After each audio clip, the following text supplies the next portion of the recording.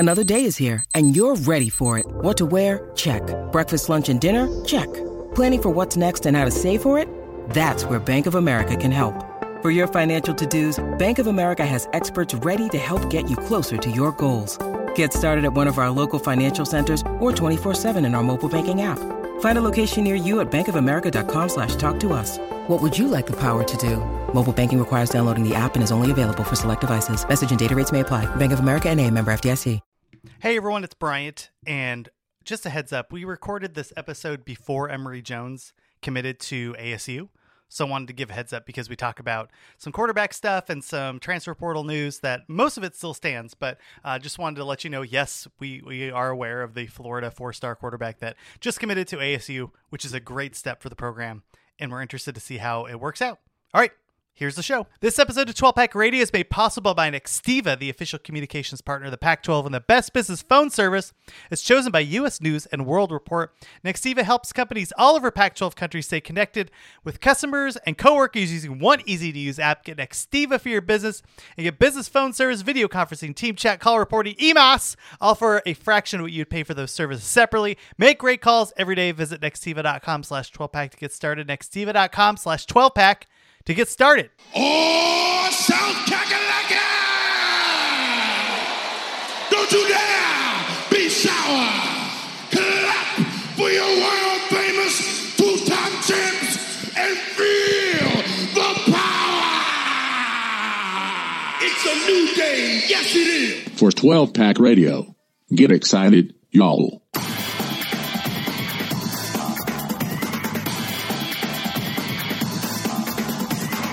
Welcome back, everyone, to 12 Pack Radio, your podcast source for Pac-12 football news, the home of the Beta Rank College Football Statistical Model. This is a sharp college football podcast, and it is spring, but that doesn't mean there's some sleazy transfer portal stuff to talk about. Am I right, Rob? Am I right? How are you, sir? The transfer portal has suddenly risen up and eaten the full college football discourse of late.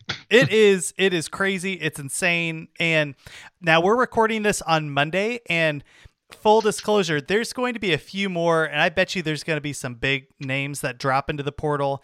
It seems like a number of schools aren't required to put those names publicly until I think 24 or 72 hours, something like that. So there will be some other names, but this week we are going to cover everybody that's jumped in the portal by the May 1st deadline. Basically, if you don't announce before then, you're kind of stuck with your team at least for another year without transferring, without burning that penalty.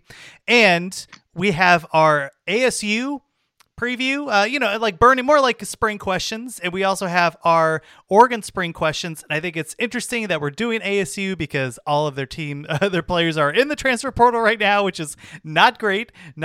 But Rob, we should just kick it off right away because this has kind of been the story that's been plowing through not just college football, but particularly the Pac-12 on that front. And that's the story about Jordan Addison, the transfer, one of the best wide receivers in the country, deciding to leave from Pitt and likely transfer over to USC. And it seems like NIL is a major driver of this. So I've seen what you said. I've seen what a number of people said. I think I have more of a conservative take on this particular one, although I don't think it's really that groundbreaking. But I'm just curious what you thought when the news dropped, because I got it, right? This is the world we live in, and everything has changed. I get all that. I did have a couple reservations where I kind of felt like, but I'm curious what you think, and then we can chat about it. I mean, this is what we're here, not because of name, image, and likeness, and not because of transfers, but because we are the NCAA, the powers that be within the NCAA and within the member schools themselves still don't want to admit that the players are employees, right? Yeah, yes. I mean, so with the onset, and I mean, genuinely, regardless of anyone that feels like college football and college sports had never changed, that was not going to hold any water anymore, as you have these exploding television contracts. You have an explosion in the amount that, universities are spending on buildings and coaches, and, the players were still getting not very much money. It increasingly looked incredibly bad in the courts, in legislatures, in a lot of public opinion. I mean, the NCAA, if you look at recent court rulings, like really got it handed to them, and a lot of the opinions, and like that in particular, I believe that Alston case that had gone before the Supreme Court, they went out of their way to criticize the entire NCAA model. Oh, Kavanaugh lit it on fire, basically. Right. He's if you bring this ish to us again, I will destroy you. Right. Yeah. People will remember for 10,000 years what I did to your model, basically, is what he said. So there's no sympathy. I mean, like, it's like the NCAA did not expect to get much sympathy for liberal justices on the court. They didn't get much sympathy from conservative justices on the court. But those opinions really in some ways were setting up like future cases. And the NCAA, with NIL coming forward in what looked like at the time like a more limited and enforceable paradigm, the NCAA can't go to court under the current paradigm, right? Like they just can't. They will lose. If they go to court right now and try to if they try to limit some player and what they can earn on NIL, they're going to end up in a situation where they get absolutely hosed in court because they're going to be arguing over what fair compensation is. And the courts are going to say fair compensation is what anybody is willing to pay. Yeah. Right? Like, so we are here. I mean, fundamentally, like, there's no one, like, don't get mad at the players. Don't get mad at the big schools. Don't get mad at the boosters at the big schools. Like, no one likes this situation where players are effectively, just being lured, they're being offered more money to go to a bigger school. But all of that is a result of the fact that everyone is still pretending that the emperor is wearing clothes when they are not, right? Like the only way you're going to get to onto the other side of this is recognizing the players as employees. And when you have as you see in pro sports, when you have the kind of power on one side of a business arrangement, that is essentially monopoly power, the only way that courts really let that fly is if you have some other major countervailing power like a union to represent players and negotiate their interests. The NCAA if they want to get into a situation where they could regulate players' movement, if they want to get into a situation where they could regulate what pay for play looks like, they actually have to go through and acknowledge that the players are employees. And that's the only way we're going to get to the other side of this. Like, yeah. I know. I totally, that's my take. Cause like that's it. Like we're here because everybody wants to protect, like has their head in the sand. And I'm tired of people blaming, like the people to blame for this are the people who were the administrators. Yeah, the thing for me, I get that, and I agree with you on that front. I guess the reason I was more bummed out about this was not even bummed out, but more just annoyed. And nobody cares what I think. Like in terms of Jordan Addison could give zero craps what I think. Right, $3 million is likely the going rate for him right now as it's reported. But I think it was more just this was the first real open Jordan Addison wasn't in the transfer portal. He was at University of Pittsburgh, right? And then ASU likely, it sounds USC, USC likely just called him up and said, "Hey, do you want us to give you a lot of money to come here?" And it's not, I get that, but I think it was, at least for me, it was the first time that there was that realization of not necessarily even though that this model can't sustain, but the conference model as it is, I think I'm projecting what's happening a few years into the future where if this, like you mentioned, clearly the NCAA has no power right now. So USC, right? The rules were, hey, you can get paid with NIL, but you can't really poach people. And then USC just goes out and straight poaches somebody. And they're basically they can say, what are you going to do about it? Because they can't. The reality is the NCAA can't do anything about it. And I think for me, this was so blatant and there will likely be no consequences to it that was kind of why I looked at it and went, oh man, this is the beginning of what's going to happen. And if you extrapolate this out, 2 to 5 years into the future, I mean, now you're starting to see the super conference, right? Like, I just don't see any way where if you're a school like Arizona or Kansas or, Texas Tech, I mean, like I'm sure they'll be able to survive and stuff, but like this will be a very heavy, whatever the future is, infrastructure that will be super conferences with these super teams. And then there's clearly going to be a tier 2, and there might even be a tier 3 at this point. Which is fine. I mean, at some point this was going to happen anyway, but I think that's why I was so bummed out about it, because like it was just so over the top blatant, and you just look at it and go like, well, there's a reason why they were able to do this, because the current situation as it's structured, right? We're going to need contracts. We're going to need like sign. Right. There's going to be like when you actually sign for like who knows where they go. Like they could possibly put tags on people, like for, stipulations that if you come to our school, it's almost like a franchise tag. There's just going to be a lot of stuff that hasn't been created. But in the meantime, you're going to have 2 to 3 years, probably, maybe 1 to 2 of just chaos. Like, I really think that's what it's going to be. No, I mean, it is. I think the larger, and you hit on this, like the largest question that's going to come out of this as we talk about, because people are mostly concerned about fairness, right? Like, and I think that's an interesting question here for college football, because college football has fundamentally always been incredibly unfair, right? Like, and there are, there are some attempts, right? Like, to, limit how bad it gets. Mostly the NCAA has tried to impose those through like roster, like how many, like that 85-man roster limit, like on scholarships, that kind of thing. But there's still, and there's been talk even of late of like whether you needed to reduce that again, right? Like to really bring back more parity in college football, because you have a lot of teams just stockpiling a ton of talent. But the question, I think, is if you talk about this fairness question is like, what do the Big Ten and the SEC care, right? Like, oh, they don't. Yeah. Right. Like, I mean, and that is the question that is like, they're probably not going to be willing to give up like their natural advantages that they have, in money. Right. Like, and so in that case, then they're going to be, like, what's the level of unfairness that like is acceptable to the SEC, the Big Ten, and then the other conferences? Because that is going to exist, right? Like because it can't, I don't think college football is going to survive well if it's like unlimited, right? Like, that's basically where we are now, right? Like any amount of money that somebody wants to pay is fine. And I don't think college football is going to survive well in that model. But like, what is it going to be? Like if the SEC bands together and says it's this amount, right?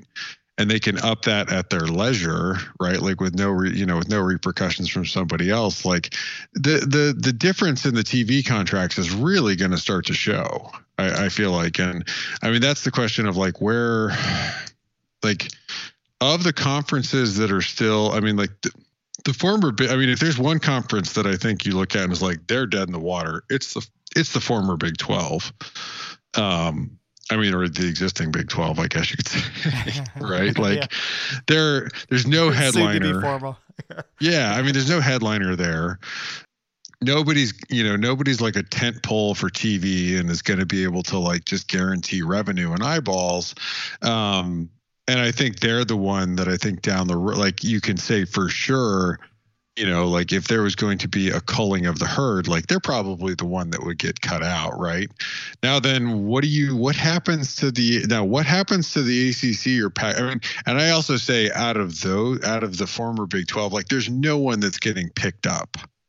There's no one in the former Big 12 that's like gonna get invited to Super Conference land, right? Yeah. Like, so then what happens to the ACC and the Pac-12, right? Like, are they able to incorporate themselves in whole, or are they cut to pieces and their better parts taken on, into other conferences? That's the bummer. The real bummer in all of this, right, is like, because no one in the NCAA took a real leadership position years ago when they could have, because they were so afraid of ever having to admit that they were employees. They are now at a situation where all of these other forces are also coming to a head with the TV deals and the money coming in from the TV deals and the changes that have been wrought because of that. And the existing school, like the schools already insisting that they need to have more power and autonomy to be able to compensate players themselves. They don't want to be told to do it, by somebody else. But like, I don't think in the long run, they have to figure out something. Otherwise, like college football will wither. Like, I don't think in the current, I don't think it's automatic, but college football in a situation where there's no good players anywhere but like the very, very top schools, like that's not going to work. No, I know it that's kind of what worries me. I think the thing is, maybe I'm over exaggerating it, but this strikes me as when we look back 5 years from now at the changes that happened, like this is the first domino. I mean, like there was other dominoes, but like in terms of where you could just see, oh snap, like, I mean, like if you're a USC fan, I mean, be really excited because Lincoln Riley don't care. Like he's going to do whatever he straight up left Norman, took as many players as humanly possible with him, and then called Pittsburgh and then threw $3 million at a wide receiver. Like USC is going to be fine. It's just more the entire landscape.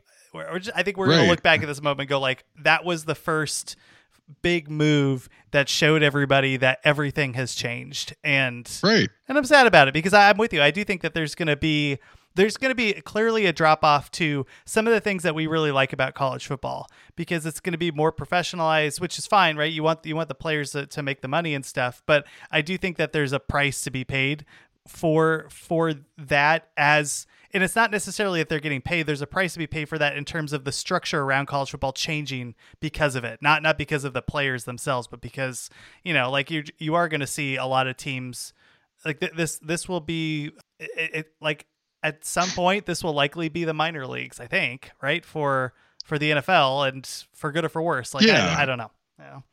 No, I mean, a couple of years ago, someone would have actually taken the leadership. They could have imposed like broad salary. They could have imposed the players being employees, and they could have imposed broad salary restrictions across college football that were acceptable, within the Power Five, and then, what other schools would offer or something like that, right? Like they could have done that. And that ship has sailed right now, right? And that, but I do wonder. There are like a lot of the schools in the Pac-12 are still in attractive places where like it's hard to like if you were building a pro league, right? Like you wouldn't skip over Denver, you wouldn't skip over Phoenix, right? Like you wouldn't. I mean, like.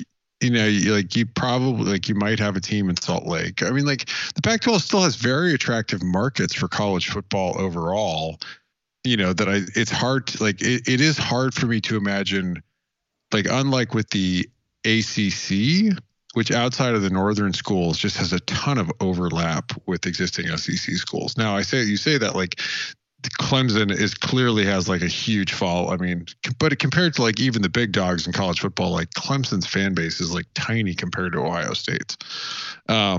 Florida State has a decent sized following. Miami has a decent sized following, but like North Carolina football, like, yeah, I mean, that's like, or like Virginia, I mean, there's like, you start to get into there being like a lot of overlap, but then two is like, I mean, and I live in Big Ten land. I mean, it is Ohio State and then an enormous gap.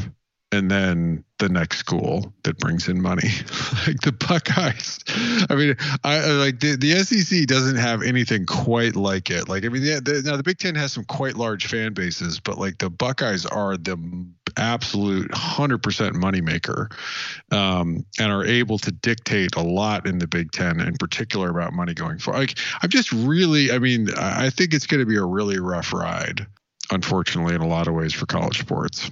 Well, we can move on from that because I mean, this could be an uplifting note. Yeah. Well, that could be a podcast in itself, but it kind of that first domino to drop. I mean, is a big pickup likely by USC. We don't know if they're have secured that commitment quite yet. At least as this recording, we haven't seen that. But USC also was able to pull up a number of interesting players. They got Eric Gentry, a linebacker that was basically set to start for ASU, is coming over to USC.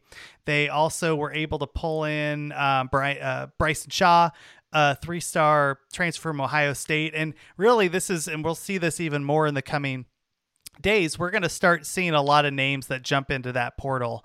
I'm just going to run through a couple here, Rob, that have popped up recently. I'm going to set aside the truckload of ASU players to talk about as we do our ASU preview. But you have Jacoby Covington, 4-star cornerback that was fighting to get on the field at Washington's in the portal. You have, let's see here. I'm just trying to, Jalen Jeffers, tackle from Oregon, transfers over to UCLA. You have a couple players out of Utah, Kamoe Letu, Carson Terabici, some 3-star players jumping in the portal. Ryan Glover, a 3-star quarterback from Cal, is in the portal. So there's like one guy playing quarterback basically at the University of California. We talked about Jalen Johnson last week, so we're kind of getting into some of the players that already jumped in the portal. But again, I do think that we're going to see more players emerge as schools are required to disclose the players that are in the portal. But any names jump out to you here? I mean, like, I guess I should talk about the ASU. I'll just at least name them for you. I mean, because it's ridiculous. Jermaine Lole, who was supposed to start at ASU, gone. Eric Gentry, gone. Spencer Lavelle, who was fighting for depth at the tackle position, gone. LV Bunkley Shelton, 4-star wide receiver, gone. I mean, it was a pretty rough day for ASU, but any other names pop out? No, I mean, the ASU is the ones that really, stick out. Like I thought, the transfer from Oregon to UCLA was an interesting one. His former 4-star offensive line recruit, like good get for UCLA getting that. I don't know if he plays this year, but he'll certainly have some depth, and he didn't seem likely to necessarily start at Oregon. Yeah, I mean, it was just to see like if anybody else sort of sneaks into the portal at the last minute here, with the potential to be eligible in the fall. But yeah, it's going to be I guess on the bright side, if you're an ASU fan, is like at least this should be the end of the bleeding. Yeah, yes, this is probably it. I forgot to mention Ricky Pearsall, which we didn't mention last week, I think. Somebody that was slated as a starting wide receiver also departs ASU's program. All right, so from here, we're going to talk through some major spring questions for teams as we go forward. We're going to do ASU, and then we're also going to do Oregon. Anything else we should cover before we go to a break here, Rob? No, that was a lot. Yeah. All right, let's talk ASU since we already just started chatting about their departures, and let's do it right after this. When you need mealtime inspiration, it's worth shopping Kroger, where you'll find over 30,000 mouth-watering choices that excite your inner foodie. And no matter what tasty choice you make, you'll enjoy our everyday low prices, plus extra ways to save, like digital coupons worth over $600 each week. You can also save up to $1 off per gallon at the pump with fuel points. More savings and more inspiring flavors make shopping Kroger worth it every time. Kroger, fresh for everyone. Fuel restrictions apply. All right, we're back. And for all intents and purposes, it seems like, there was like a team meeting and everybody was all in, right? Like all the ASU players were excited. And then Herm Edwards like stabbed a goat in the throat in the middle of practice. And like just everybody left. Like everybody was weirded out. I don't know. It was so bizarre to see how many players from this program completely left. And it was fascinating for me, right? So I was doing our preview for ASU.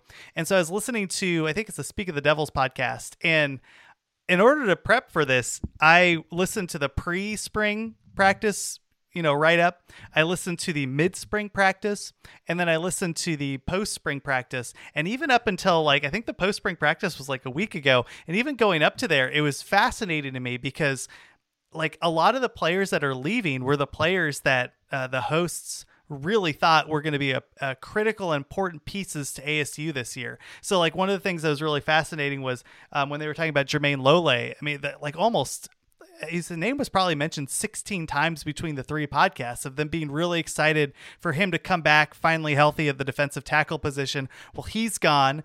He also, behind him was another player that didn't necessarily see the field, but he was a big body and a big recruit for ASU's 4-star tackle Omar Norman Lott is also gone.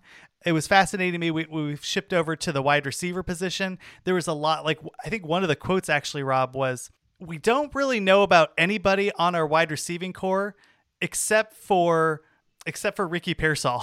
And I'm like, oh no, like, I'm like outside gardening and like audibly gasp as they say that, because clearly he just jumped into the transfer portal. That's a problem.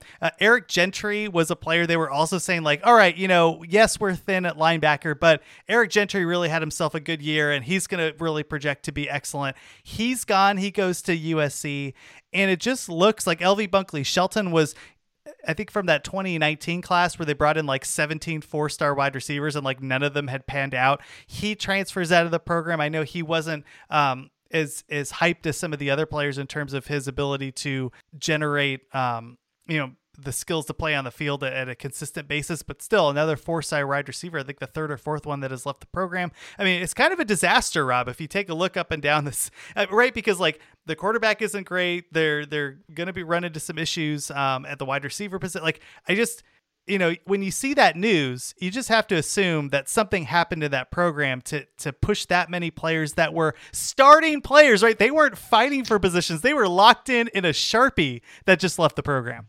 Yeah, I mean, ASU really found themselves between a rock and a hard place, right? Because you have all of the scandal around the program. You have looming sanctions. You have tremendous turnover of all the coaches that were the primary recruiters, right, on that ASU staff, and then what you're left with, too, is then on top of it, then we find out, like, from a Ray Anderson interview, that ASU was not really going to get involved in NIL. So you have all these players that have come in. They are in a program where players have, you've already had the quarterback transfer out. You've already have, 2 new coordinators coming into next season. You already, like, the position coach that recruited you is probably gone. And then to top it out, you probably find out, and you continue to hear from people who have gone into the portal or are new recruits elsewhere, that you're not getting paid, and they are. Yeah. I mean, that's why, like, I am assuming that what Ray Anderson was saying in that interview was correct, and that ASU really was not. They were staying aloof of the NIL space, or maybe that they were having trouble, given the situation with, surrounding the football program, the pending allegations. There's a lot of anger within the ASU fan base, not just at Herm Edwards for everything that happened, but at Ray Anderson for hiring him and continuing to back him through all of this. And so it may be that they struggle to really, get, alumni on board. And I mean, they had just announced, like, some ASU alumni had just announced that they were going to form an NIL collective. But it feels like too little too late. So, I mean, yeah, like if you were an ASU player that was, any good, looking at your current situation and realizing you could basically go out and get bumped up to market rates if you entered the portal, that's a pretty good deal. Oh yeah, I think it's really fascinating to see how the fallout has happened there. And like, obviously you have a lot of turmoil in the program too. One of the things that was fascinating for me was the fact that Herm and his coaching staff talked so much about really needing to get into the portal, right? We're gonna aggressively bring in players from the portal, right? That was all they talked about. And then you take a look, and there's some interesting people they brought in, right? They have a couple offensive linemen. You got one out of Penn State, one out of San Diego State. They have the Wyoming running back transfer. They have like a FCS All-American that's coming in at safety. I mean, like, there's some interesting pieces here, but the thing that really made me worried as I was reading the coverage and started listening to some of these shows is, like, they are saying, right, like, at least some of the beat writers are talking about, oh, don't worry, we're going to jump into the portal and pull out some more offensive linemen. Well, good luck with that, because you and the rest of the world are going to be doing that. Like, you don't know any. Like, when people say stuff like that, I'm like, do you even follow college football? Because we've talked about, right? Like, every fan base in America is like, oh man, I want the coaching staff to go into the portal and find us an offensive lineman. And you go look at the available offensive linemen, and it's like trying to buy a house or something, right? Like, there's just Like there's not much available, and they're not on the market for very long. And the ones that are, you got to do some work to get them up to speed. Yeah. No, I think, yeah, it is kind of, it's a disaster. I mean, like, it'll be interesting. With all that said, taking a look at the depth chart, I think there are some set positions here where you can actually squint and be like, okay, like they could be, like, this is still a roster that can be competitive. I don't think this is a roster anymore that's going to be 8-win competitive. I think the ceiling is starting to lower. And I think the real worry for me, I guess this is the biggest question, is can they keep any semblance of culture? Because, we've seen this with teams that just gave up. You saw USC last year just totally fall off. Oh, USC the last, every 4 years they fall off a cliff like hardcore when their coach is like out the door.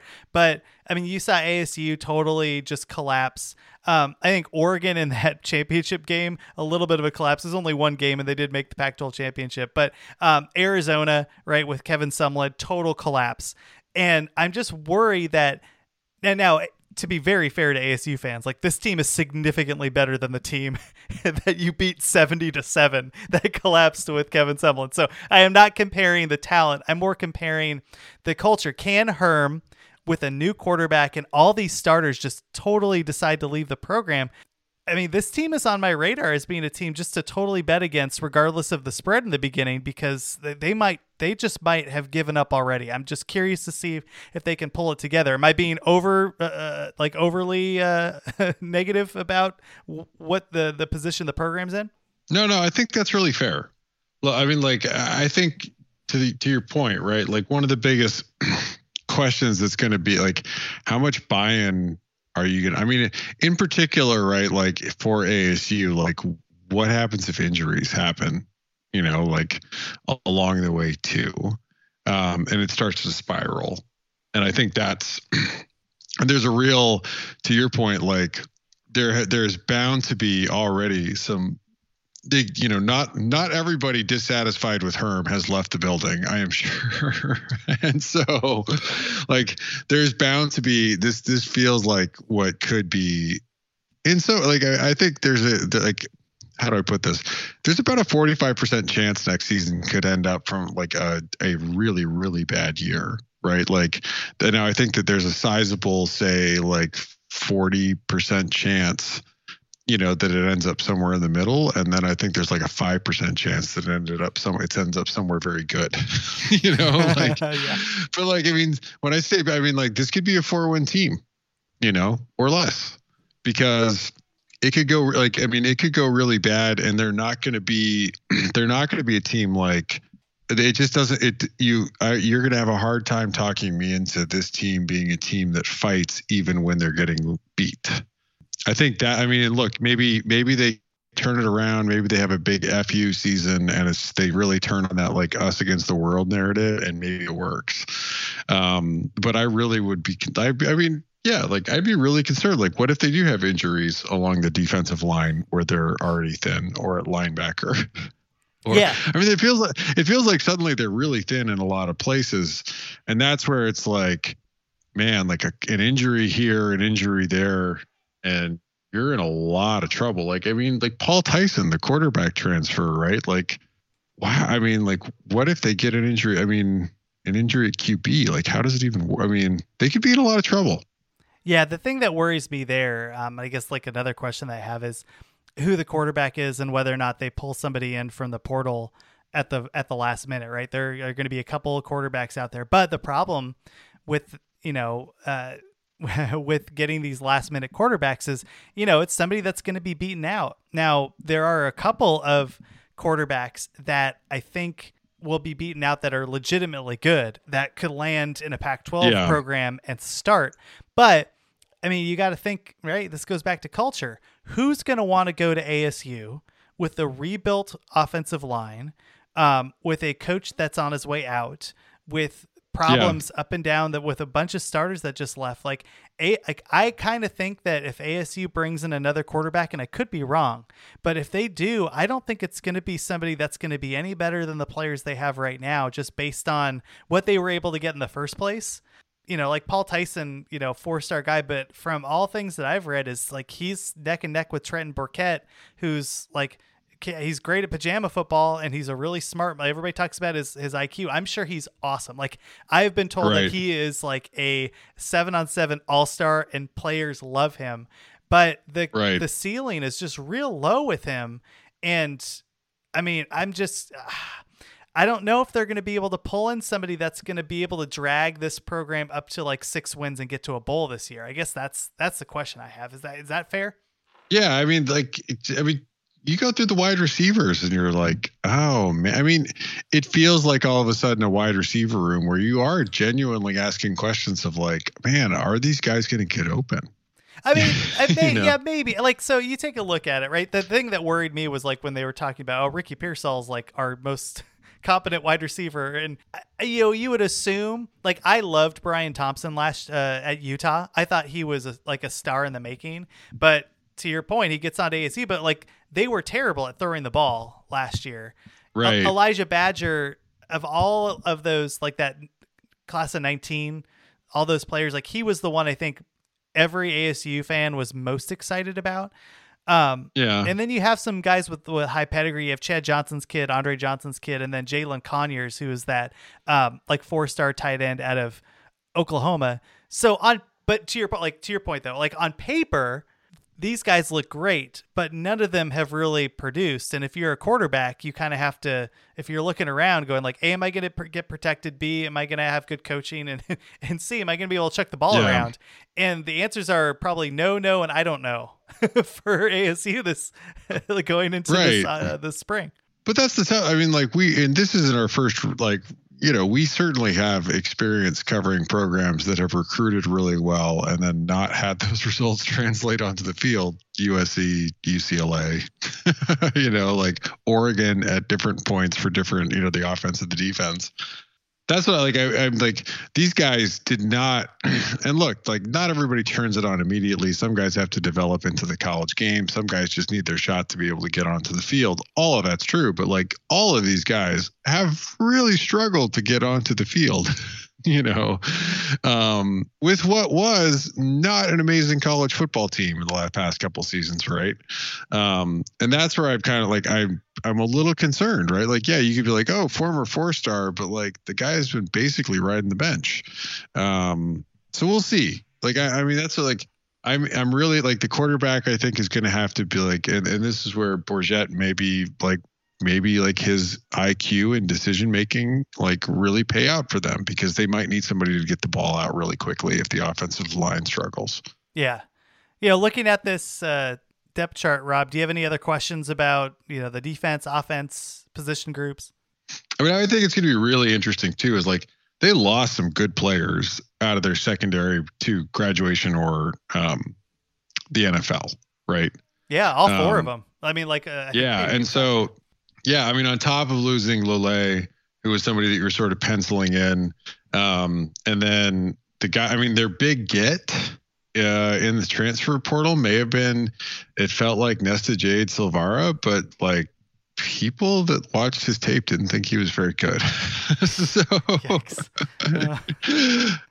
I mean, so it is one of those, it's like, it's a really tough, like, it's tough for like, I mean, look, like Merlin Robertson's still, I mean, unless some of that one's going to get announced or something, like Merlin Robertson's still there.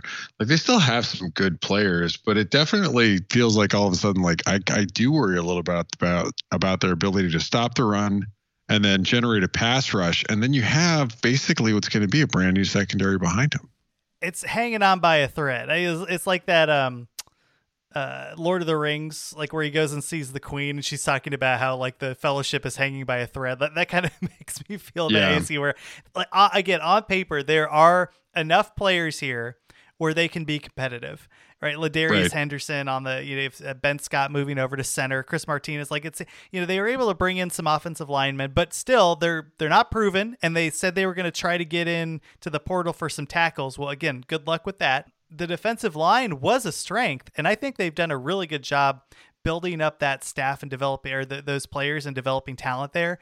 With that said, they just lost their 2 defensive tackles, right? So now they're going to have to develop that, and then a totally rebuilt secondary, and the linebackers were fine, but like Merlin Robertson kind of reminds me of a lot of the wide receivers where on paper, really big producing player in high school, had a good first year. Right. But then he kind of fell off a cliff and like just hasn't really been the same player. So, and then of course they we're filling in the other linebacker with who knows, probably Caleb McCullough or somebody now that you have play. And Rodney Grossi, I think the guy from Mississippi State, doesn't look like he's figured it out. So it's just, man, there's a lot of things are going to have to go right for ASU to win 6 to 7 games this year, and I just don't think that it'll do it. But we'll go through the full roster breakdown as we do our real team previews and all the teams that they'll play and their schedule and all that stuff. But let's go to a team that might have a little bit more of a of a bright spot. Let's go to Oregon here, Rob. What do we have here? What are your questions with them? My question is let's start with the quarterback. In steps Bo Nix to compete with Ty Thompson, and I feel like we have to, just so we don't get comments, like obligatorily mention Joey Butterfield, which we've done for like the last 3 years. Yeah. I had somebody in the Oregon preview last year. I said, based on somebody who knew telling me that Anthony Brown was going to be the starter, and they said, how could you even know that? And he goes through like a huge tirade about Joey Butterfield and Ty Thompson, and like, lo and behold, Anthony Brown started all year. But I think the biggest question is, because the offense is going to be different that they were running under Moorhead. Moorhead got a lot out of what they had last year. I mean, and in some ways, like Oregon's offense under Cristobal felt a little bit like the island of misfit toys as far as skill position players went, but like really good offensive line play, right? Like, and it's sort of like whenever anyone around college football always says, like, if you have a good offensive line, you're going to be really good. Like Oregon's the team I always throw out as like, maybe like, you can have really good line play and have a stink off, like a crap off. You can have Justin Herbert at a great offensive line and have an okay offense at Oregon. So I think that's like the major question. And I think too is like if Nix ends up being your starter, I think he's got a higher ceiling than Anthony Brown does, but I think Bo Nix still has a ceiling, right? As far as like what he's going to do. Now he's going to get a far, far easier slate of defenses than he saw in the SEC in the Pac-12. Yeah, and then I think your next questions are really around. I think they do have a little bit of a question at running back with Dye leaving, but I like Cardwell and Dollars. Like I think they should be largely fine there.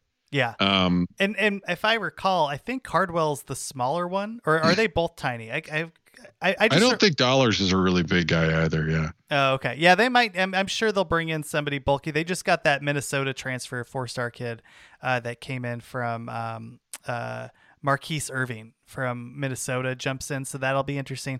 I think I only saw him for one game, but Byron Cardwell was so freaking fun and he was so fast. And I'm like, that guy's awesome. So yeah, I think like if you have two speedy guys, one thing, I guess the question I have is, are they going to have somebody that can, be more of the thunder to the lightning? But I agree with you. I think they're going to be able to run the ball. But then I think the next question, though, and I think this goes hand in hand with the question at quarterback, is like Oregon's wide receivers have been a lot of stars and not a lot of production for a bit. Yeah. And I look, I mean, there's some good players here, but like, is there anybody that they're going to be able to? And like Oregon did not do a great job. I mean, with Brown last season, they didn't do a great job throwing the football. Really, the heart of the offense was what they were able to get out of, explosive plays running the ball for the most part. Yeah. What's it going to be? How are you going to get can Franklin or Thornton take a step forward?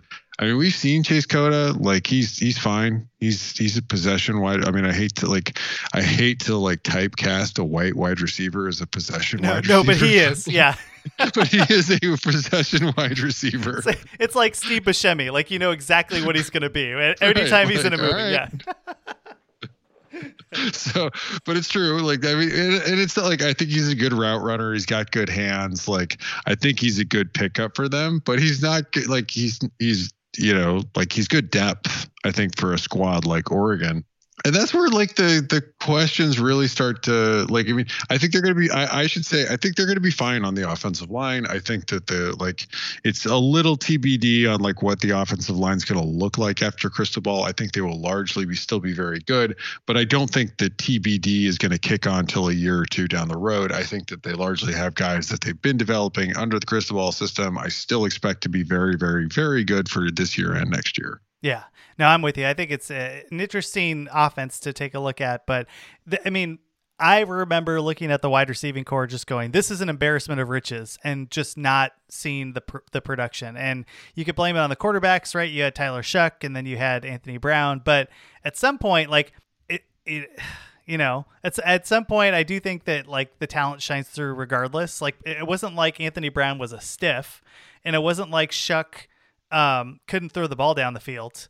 Like these weren't quarterbacks that were just complete disasters. These were fairly competent quarterbacks that showed that they could put up points if and did. So yeah, I need to see it. It's a new system, new offensive coordinator, all that stuff. But I thought that was fascinating to see if they're able to do that. On the other side of the ball, Rob, I'm curious about the secondary because, and similar to ASU, you had a litany of players that left this year and last year to the NFL. I mean, Verone McKinley's gone, Mikael Wright, who was a mainstay there at corner. And, you bring in Christian Gonzalez, the guy from Colorado. Yeah. But, I'm curious what we have here. Like Brian Addison, wasn't he a wide receiver for a while? He was. Yeah. They beat out UCLA for him. And then, I mean, I think he couldn't get into, there was like an academic issue and he ended up at Oregon. Yeah. Cause like, if you look at the linebackers will be fine. They got Sewell and Flo and Mace Funa's still there. I think the defensive line seems fine. Obviously you have to replace Thibodeau, which like one does not replace Kayvon Thibodeau, but they still have really high level talent there. But that secondary, you going to be able to throw on this team, Rob? What do you think? I mean, you were last year. I mean, like the big thing that was true about this Oregon defense and look, here's the thing. I think they're going to clean. I think Lanning cleans all this up. I think this defense should be really good.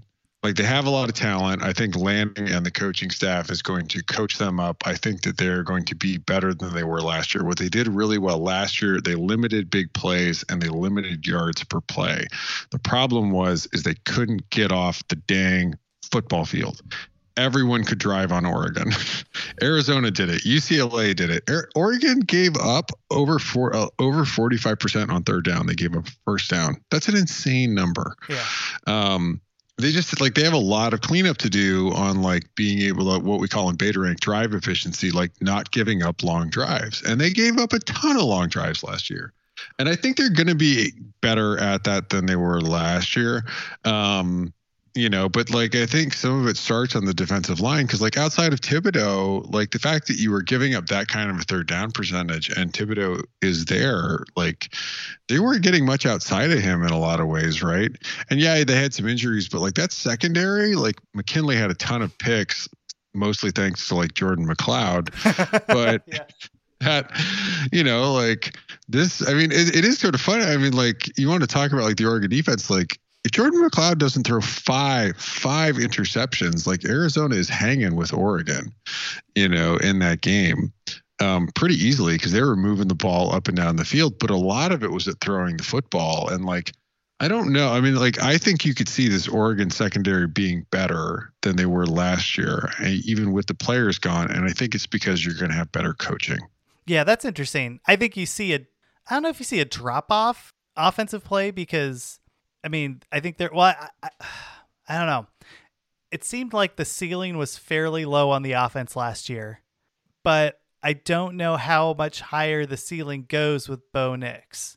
It's right. That's like there's it feels like there's a Bo Nix cap, right? Like, yeah. I guess my question would be, who in the North can stop Oregon from getting its ass kicked by Utah in the Pac-12 championship again?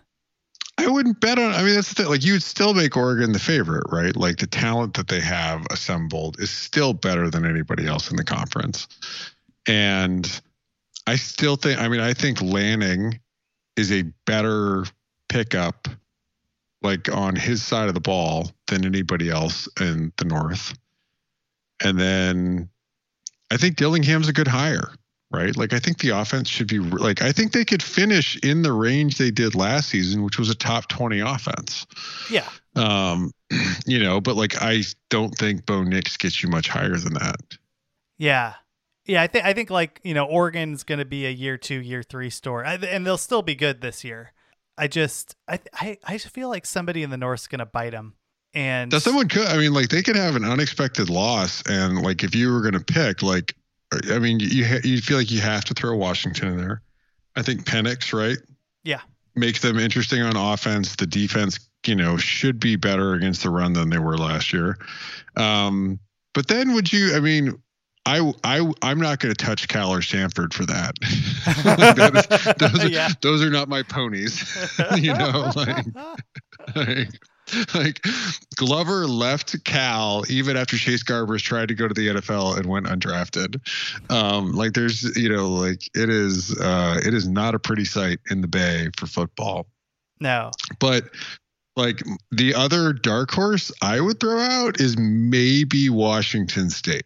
It's a big maybe, but like you'd be betting on Ward and that offense really clicking and Dickert continuing to do good work on the defense, and then they get lucky.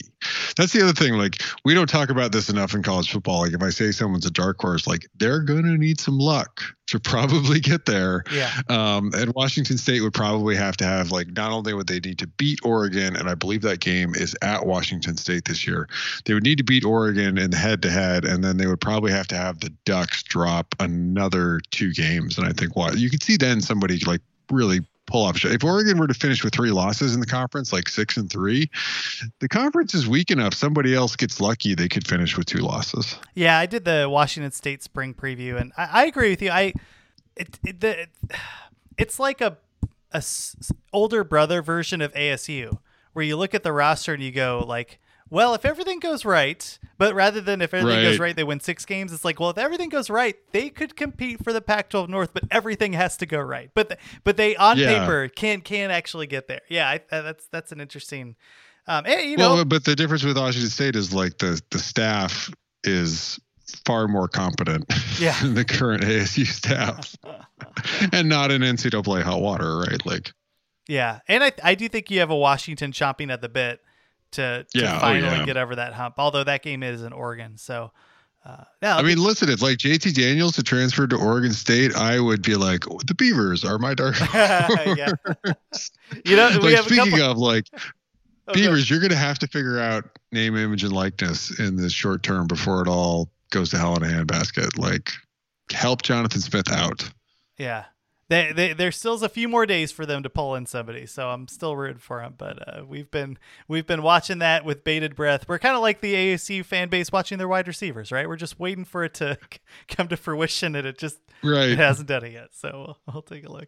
All right, let's back it up there. Next week we'll do Washington State and a team to be determined, and I'm sure there will be more transfer news to be able to cover as we move forward. And we have a ton of stuff that we'll be able to tick through. We have, best quarterbacks, there's just a lot that we have on our plate that we can make sure to serve up for everybody as we move through the off season. Rob, anything else to plug? I saw that you were doing your Oregon video here recently. Yeah, I did. And it should be uploaded.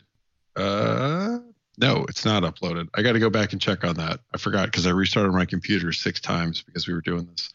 So I will check on that. And then, by all means, check out the Oregon preview. We've done at this point 16 previews, 17 previews for the upcoming college football season, with more to come. Nice. Oh, and I should plug something. I was on our friends at the Quack 12 podcast, Hithloday and Adam, went on there to talk Arizona football. So I had a good time. We spent, if you're a sucker for punishment, we went about an hour and 40 minutes on Arizona football. This is a team that's going to win 3 games, but I had just done the preview of them, so had them fresh on my mind. So if you want a full breakdown of that roster, that's a little bit more in depth than the one that Rob and I did on our previous show, that is where to go, Quack 12 podcast. All right, everybody. Yeah, well, we will catch everybody next week, and stay tuned for more coverage of the conference.